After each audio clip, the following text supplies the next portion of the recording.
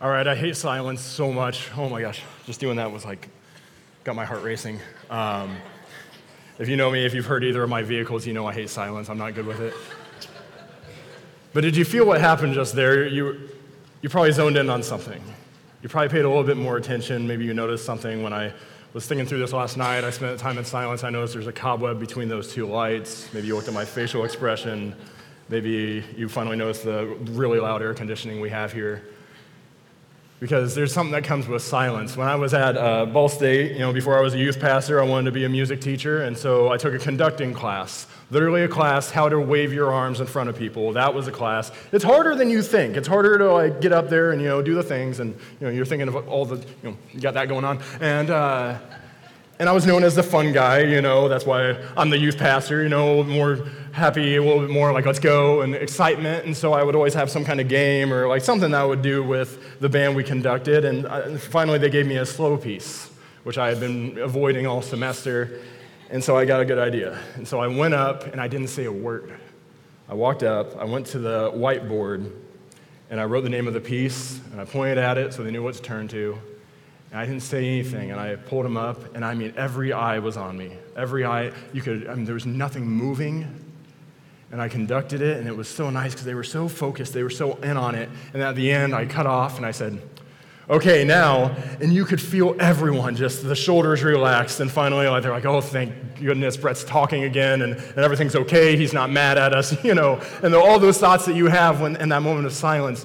But there was still silence. But among the silence, there was rustling, there was relaxation, there was a moment of breathing. And as we look at this today, we're looking at this idea of switching our silence. We're looking at this idea that 400 years had gone by, that they're waiting for something to happen. We see the end of the Old Testament, and then there's 400 years of silence. That anticipation, and they were waiting, right? It says in Isaiah 7:14, therefore the Lord will give you a sign. Behold, the virgin shall conceive and bear a son, and shall call his name Emmanuel. I will raise up for myself a faithful priest who will do according to what is in my heart and mind. I will firmly establish his priestly house, and they will minister before my anointed one always. In Jeremiah 31:31, it says, the days are coming, declares the Lord, when I will make a new covenant with the people of Israel and with the people of Judah. I will, God will, they were looking forward with anticipation to finally this breaking of silence. And so there's 400 years of it, and then Zacharias makes a wrong move and gets 6 more months of it as they mute him, and then here comes God.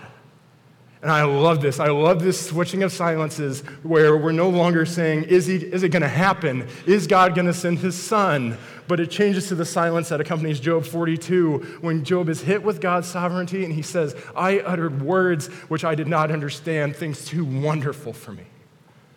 We now have a silence, not of anticipation, not that silence that, we know that silence. We know that after a hard question, the silence after, will you marry me? And you're hoping they say yes, right? Or the silence that comes after, we need to talk.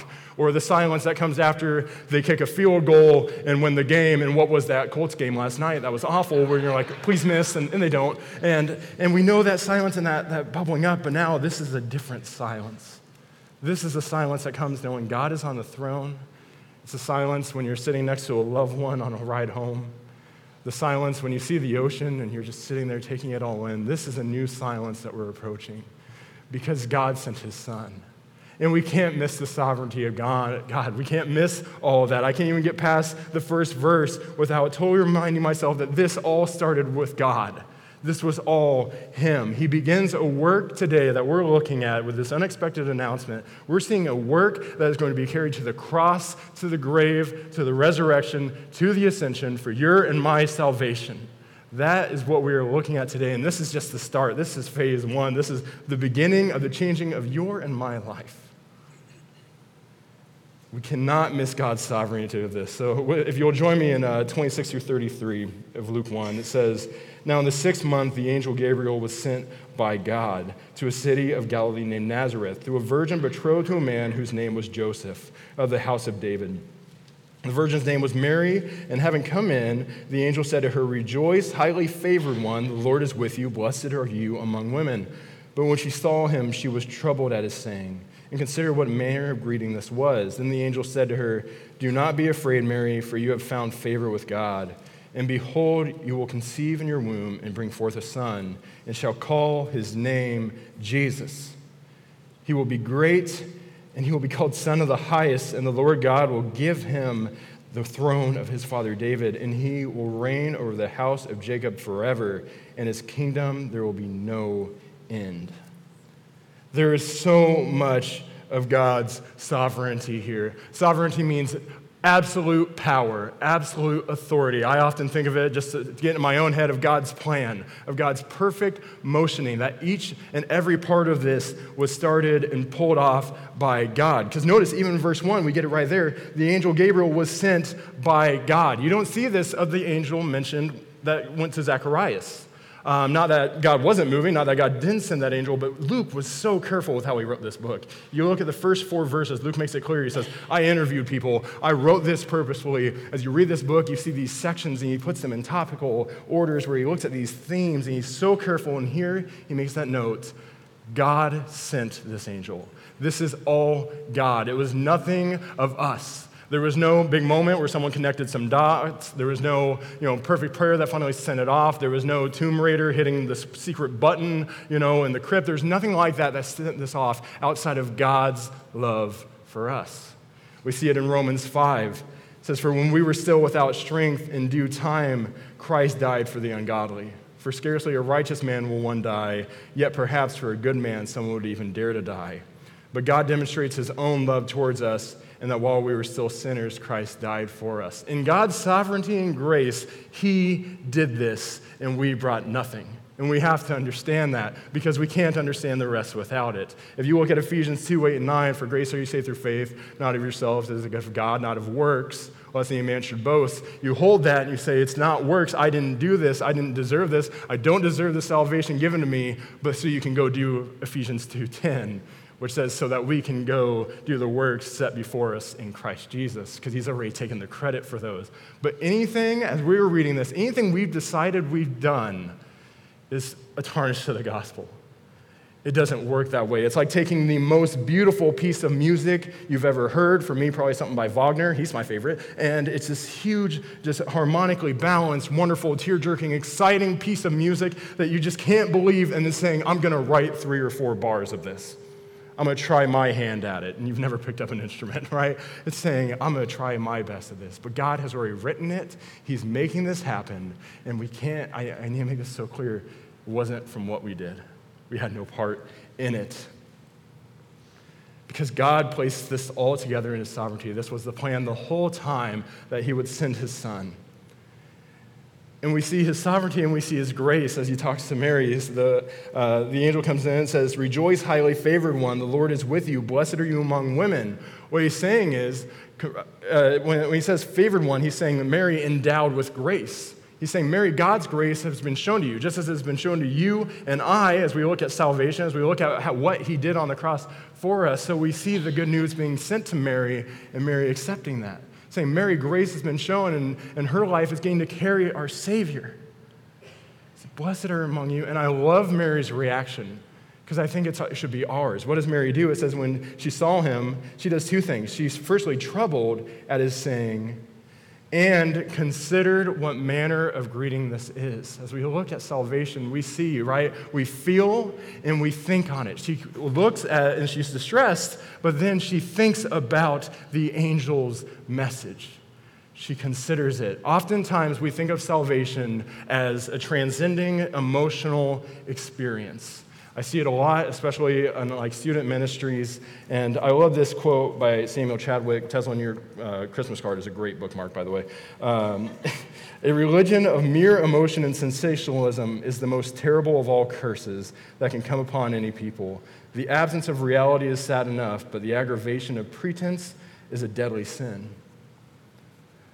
The more we decide salvation needs to be emotional, and to connect with God, we have to have all of these feelings pouring out of us, we're gonna run into trouble, because it's a balance.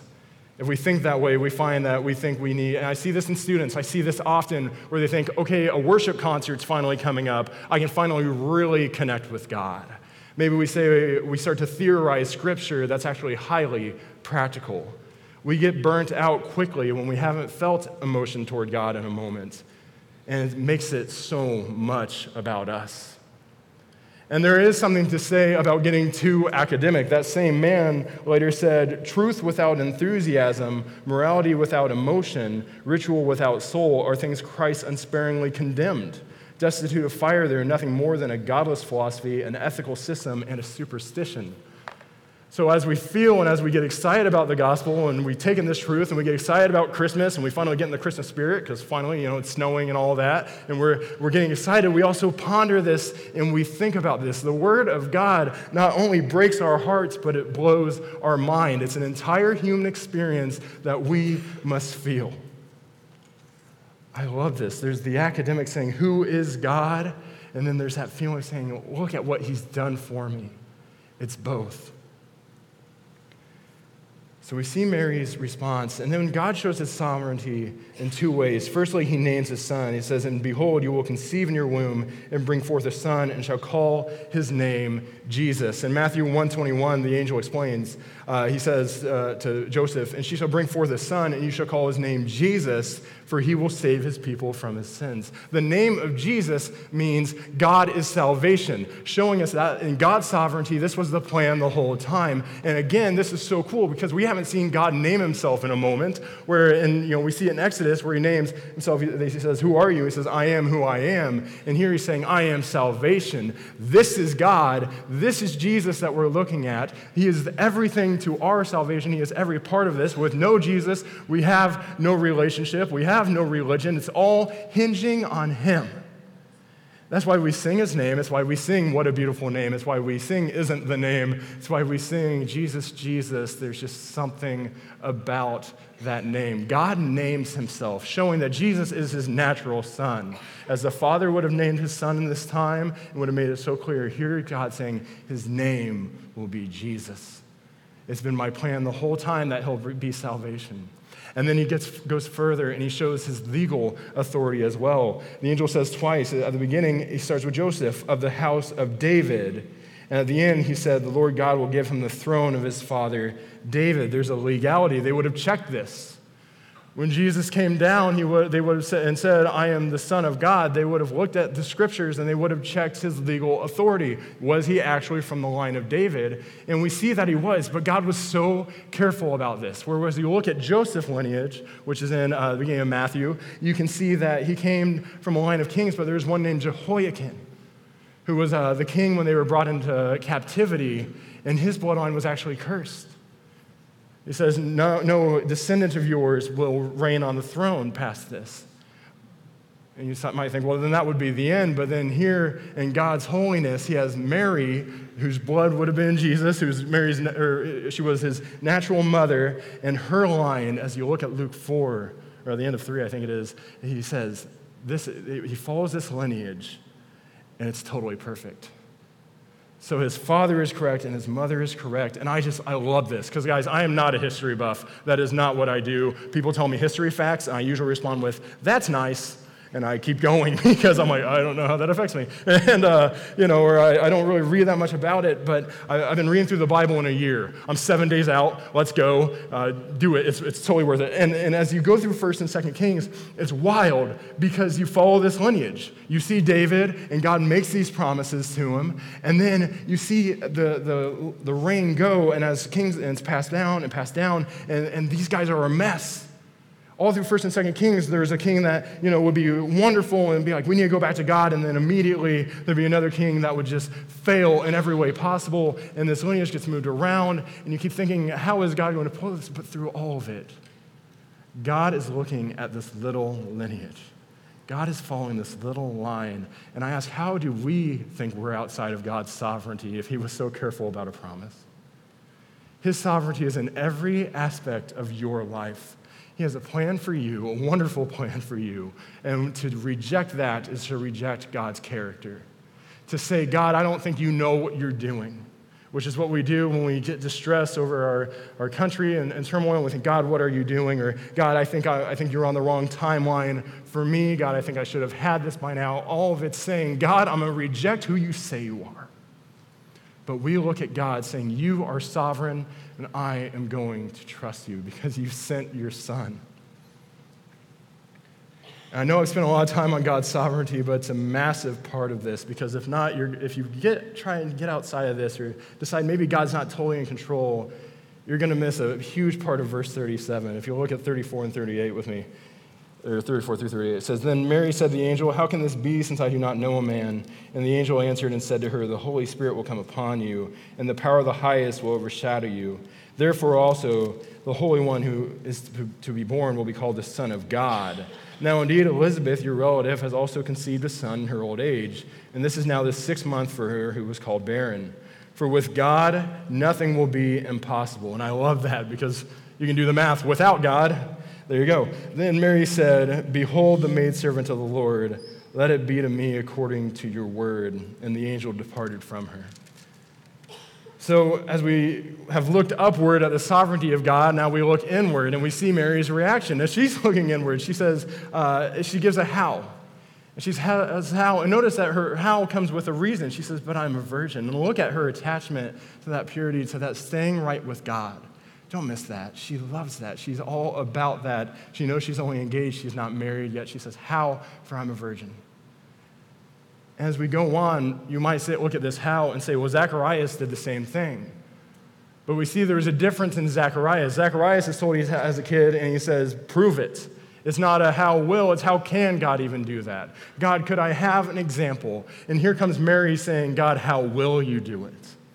And I think that's a very important distinction, because we're going to live our entire lives doing that. If you are following Christ, then aren't you waking up every morning saying, "How, O Lord, will I worship you this morning and evening?" Aren't you going into every relationship saying, "How, O Lord, can I glorify you here as I go into work? How, God, are you going to work today and make yourself known to me today? God, how will I get rid of this bitterness that I've been holding on to towards a family member? God, how will I have the patience to deal with another day of monotony?" Every day we say, "How, God?" because we can say, "How will you?" because we know He will. Because we have the reassurance that comes with the fact that it's His will. He tells us, "It's my will that you follow my commands." We have the reassurance knowing we obey. We have the reassurance of God's promises, of God's working in our hearts. We have that reassurance, so we no longer have to wait for some kind of proof to go follow a command that is so clear. I no longer have to wait for comfortability in my heart before I go worship God. That's going to be uncomfortable. I no longer have to wait for a good time to evangelize and tell someone about God. It's like waiting for the battle to end so I can finally join the fight. We do not need to wait for a moment of perfect clarity before we go follow a command that God has made right before us. Don't you dare wait for a sign before you glorify. Don't wait for a calm heart before you evangelize. And then the angel, unprovoked unnecessarily, I think, but wonderfully gives Mary her reassurance. The angel points her to what's going on. The angel says, firstly, and when we love this, to have an answer to how will right away, says the Holy Spirit will overshadow you. That's how Christ will be born. And it's that word that's the Holy Spirit hovering over the waters in Genesis. She says, if you need further proof of the improbable, your sister Elizabeth, who had been barren all this time, is 6 months pregnant. She reminds her of other things God is doing. And then 37 reminds her of our ultimate reassurance that God will do anything for His glory and can do everything for His glory. What a wonderful truth when we're caught in the midst of how God, to say, because He will be glorified. And that second half of Mary's practicality is a wonderful example of family. I know not all of us have the most traditional families, but this is exciting. This is so fun that she goes and visits her sister. Now, Mary arose in those days and went into the hill country with haste to a city of Judah and entered the house of Zacharias and greeted Elizabeth. And it happened, when Elizabeth heard the greeting of Mary, that the babe leaped in her womb, and Elizabeth was filled with the Holy Spirit.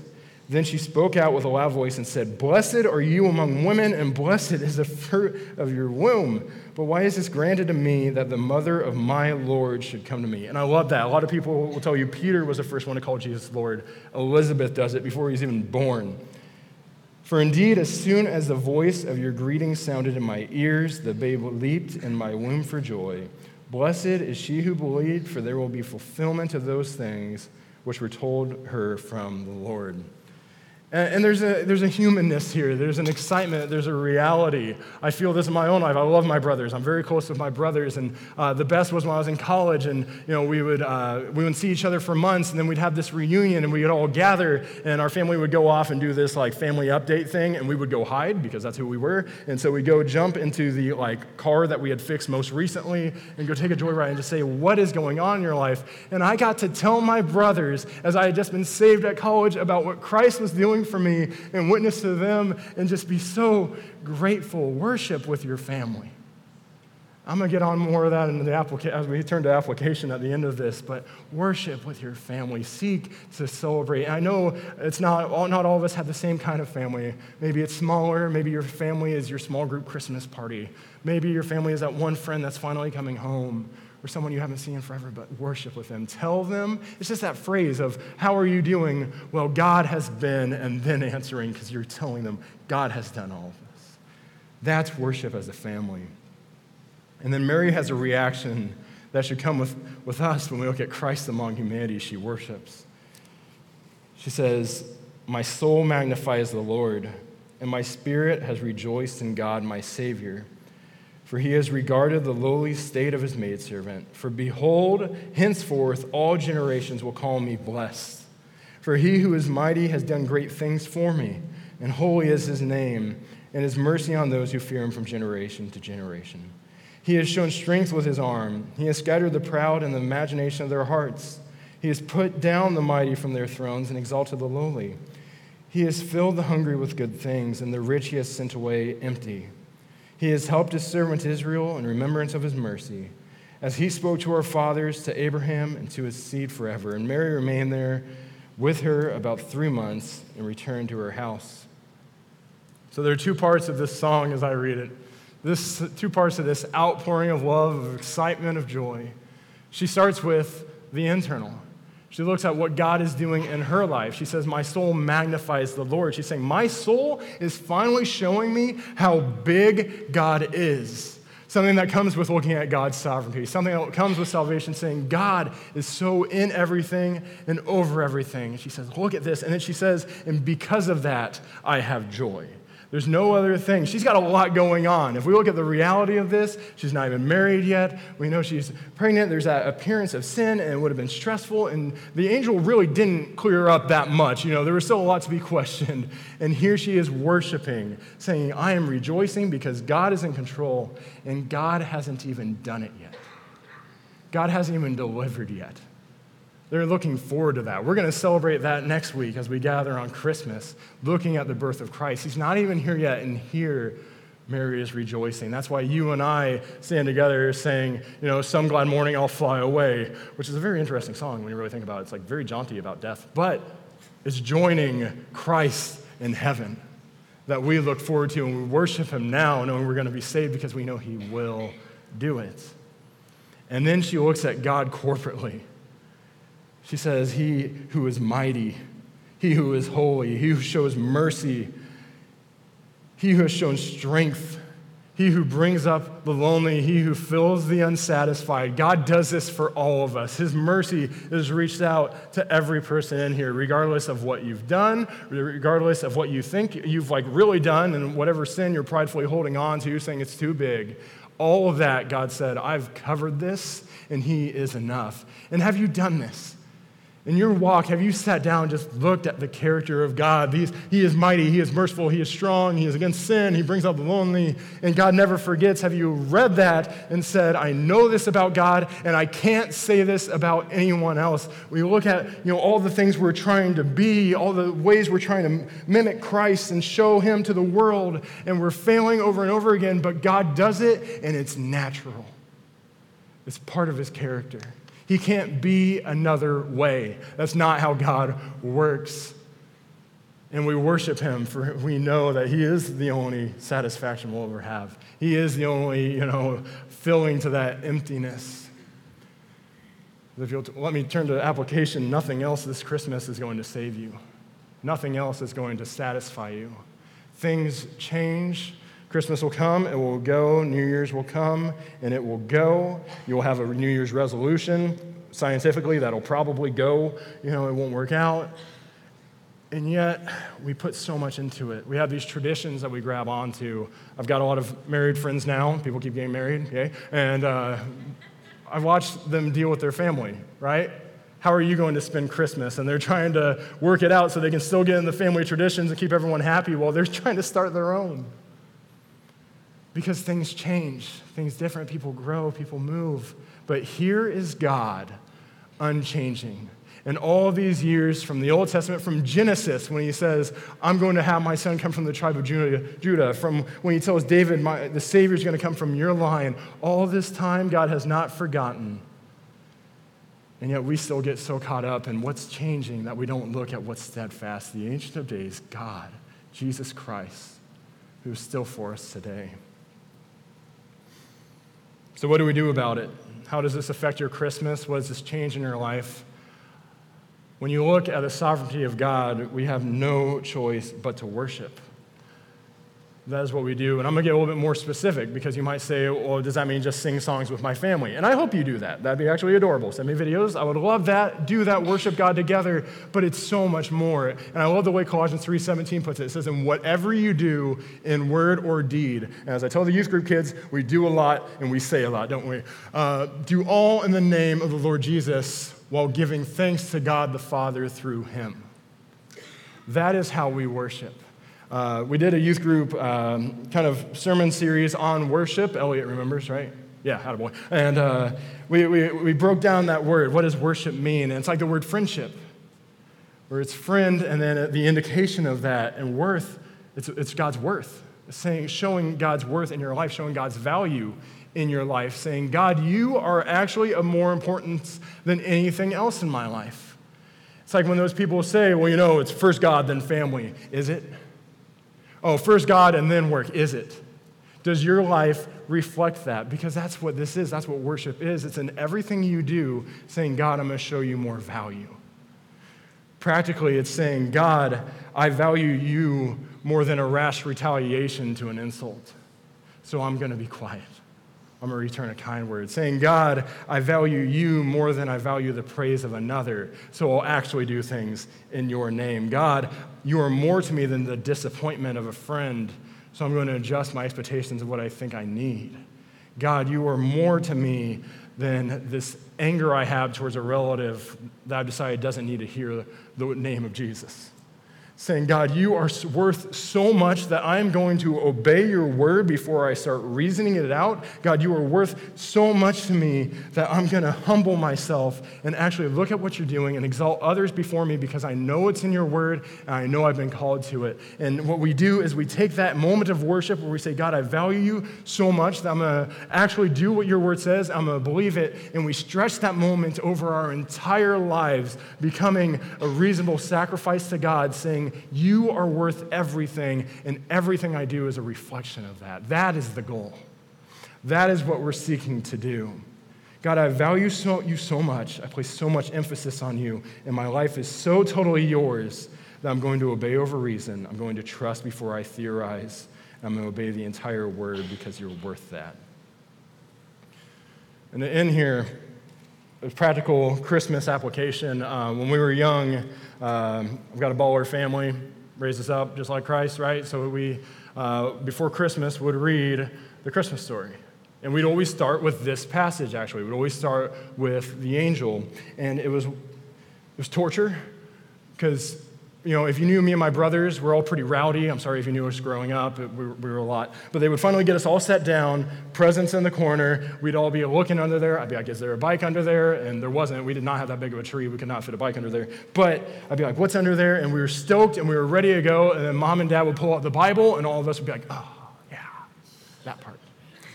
Worst part is we traded years. So every year, a different brother would have to read the story. And there was one brother that didn't read as fast, and in Brock's defense, he was 7 years younger, all right? So, not mad at you, buddy. And so Brock would be, struggling through this. Dad would be helping him, which is wonderful. Read the Bible with your children. Show your kids Scripture. Please do that. That is one of my favorite things. I'm so grateful for those memories now. Was not grateful in the moment. And here I would be saying, get through the scripture. I got things to do. And now I can't read this and run past the sovereignty of God. Now I can't read this and not be smacked with how much God loves me, that he would have this plan to save me. There's no way I can just continue to run past the authority of God saying, I've got something else to do. I don't have that choice anymore, and I hope you don't. I hope you don't read and just enjoy the Christmas time and say, that was nice, but that you look at your Savior being sent to earth, being made like man, and saying, how? Why? That your heart is broken over his humility and that your mind is blown by his love. I hope that just reaches your heart. I hope that grabs you. I hope that changes everything about you. Do not run past the sovereignty of God in the name of busyness. Don't do it in the name of, but the family tradition. Don't do it in the name of, I can't believe they're here, or that, we just get so frustrated over the dumbest things when we have the sovereignty of God right in front of us saying, I love you, and we sit in that because we are no longer anticipating everything, but sitting back and saying, how are we going to worship God today? Don't get caught up in the going around that you run past the authority of God, who ultimately sent his son, took your sin upon the cross, and was resurrected after he died so that you can have a wonderful relationship. And if you don't have that relationship or you have some kind of question, I'll be back there. I want to tell you all about it because it is rad and it has changed my life in so many ways, in every way. But if you do, are you worshiping God this season? Are you making it a point to reflect on what God has done in your life this past year? Are you making it a point to read Scripture with your children, to point them towards the Father that loves them so much that he would send his Son? So in here, I'm gonna take away your excuse, and because you're kind of trapped here. And Dalton's gonna come up and play guitar for about 5 minutes here until God tells me to stop. And I'm gonna sit right there, and we're just gonna have a time of silence. And feel free to pray, to reflect. Feel free to just be quiet if you haven't had it in a moment, to rest on God. I encourage you. I do this with our young adults a lot because we need it, because we get so going. I want this just to be a moment that you can practically say, God, I love you. I'm going to rest in you for a moment. At the end, I'll come up and pray, and then we'll close our service with song.